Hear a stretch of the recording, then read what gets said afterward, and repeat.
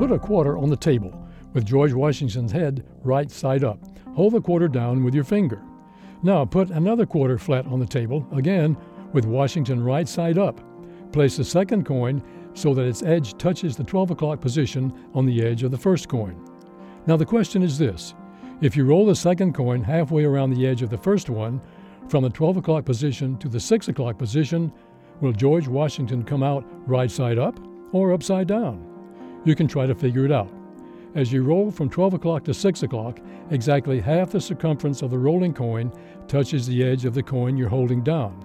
So it seems that the rolling coin would go through half a turn and Washington would come out upside down. But you may be surprised to find that George Washington comes out right side up. But how can that be? If you roll a quarter along the edge of a straight ruler for a distance equal to half its circumference, Washington comes out upside down because the coin is rolled half a turn. But when you roll one quarter halfway around another quarter, Washington goes through a full turn and comes out right side up. The difference is this: the coin you're holding down with your finger adds another half turn because its edge is curved. Rotations can be added and subtracted like numbers. Here, you add half a rotation and half a rotation to make one full rotation.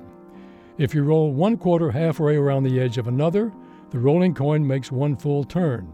Half of that full turn comes from the rolling, the other half comes from the curvature of the edge of the first coin.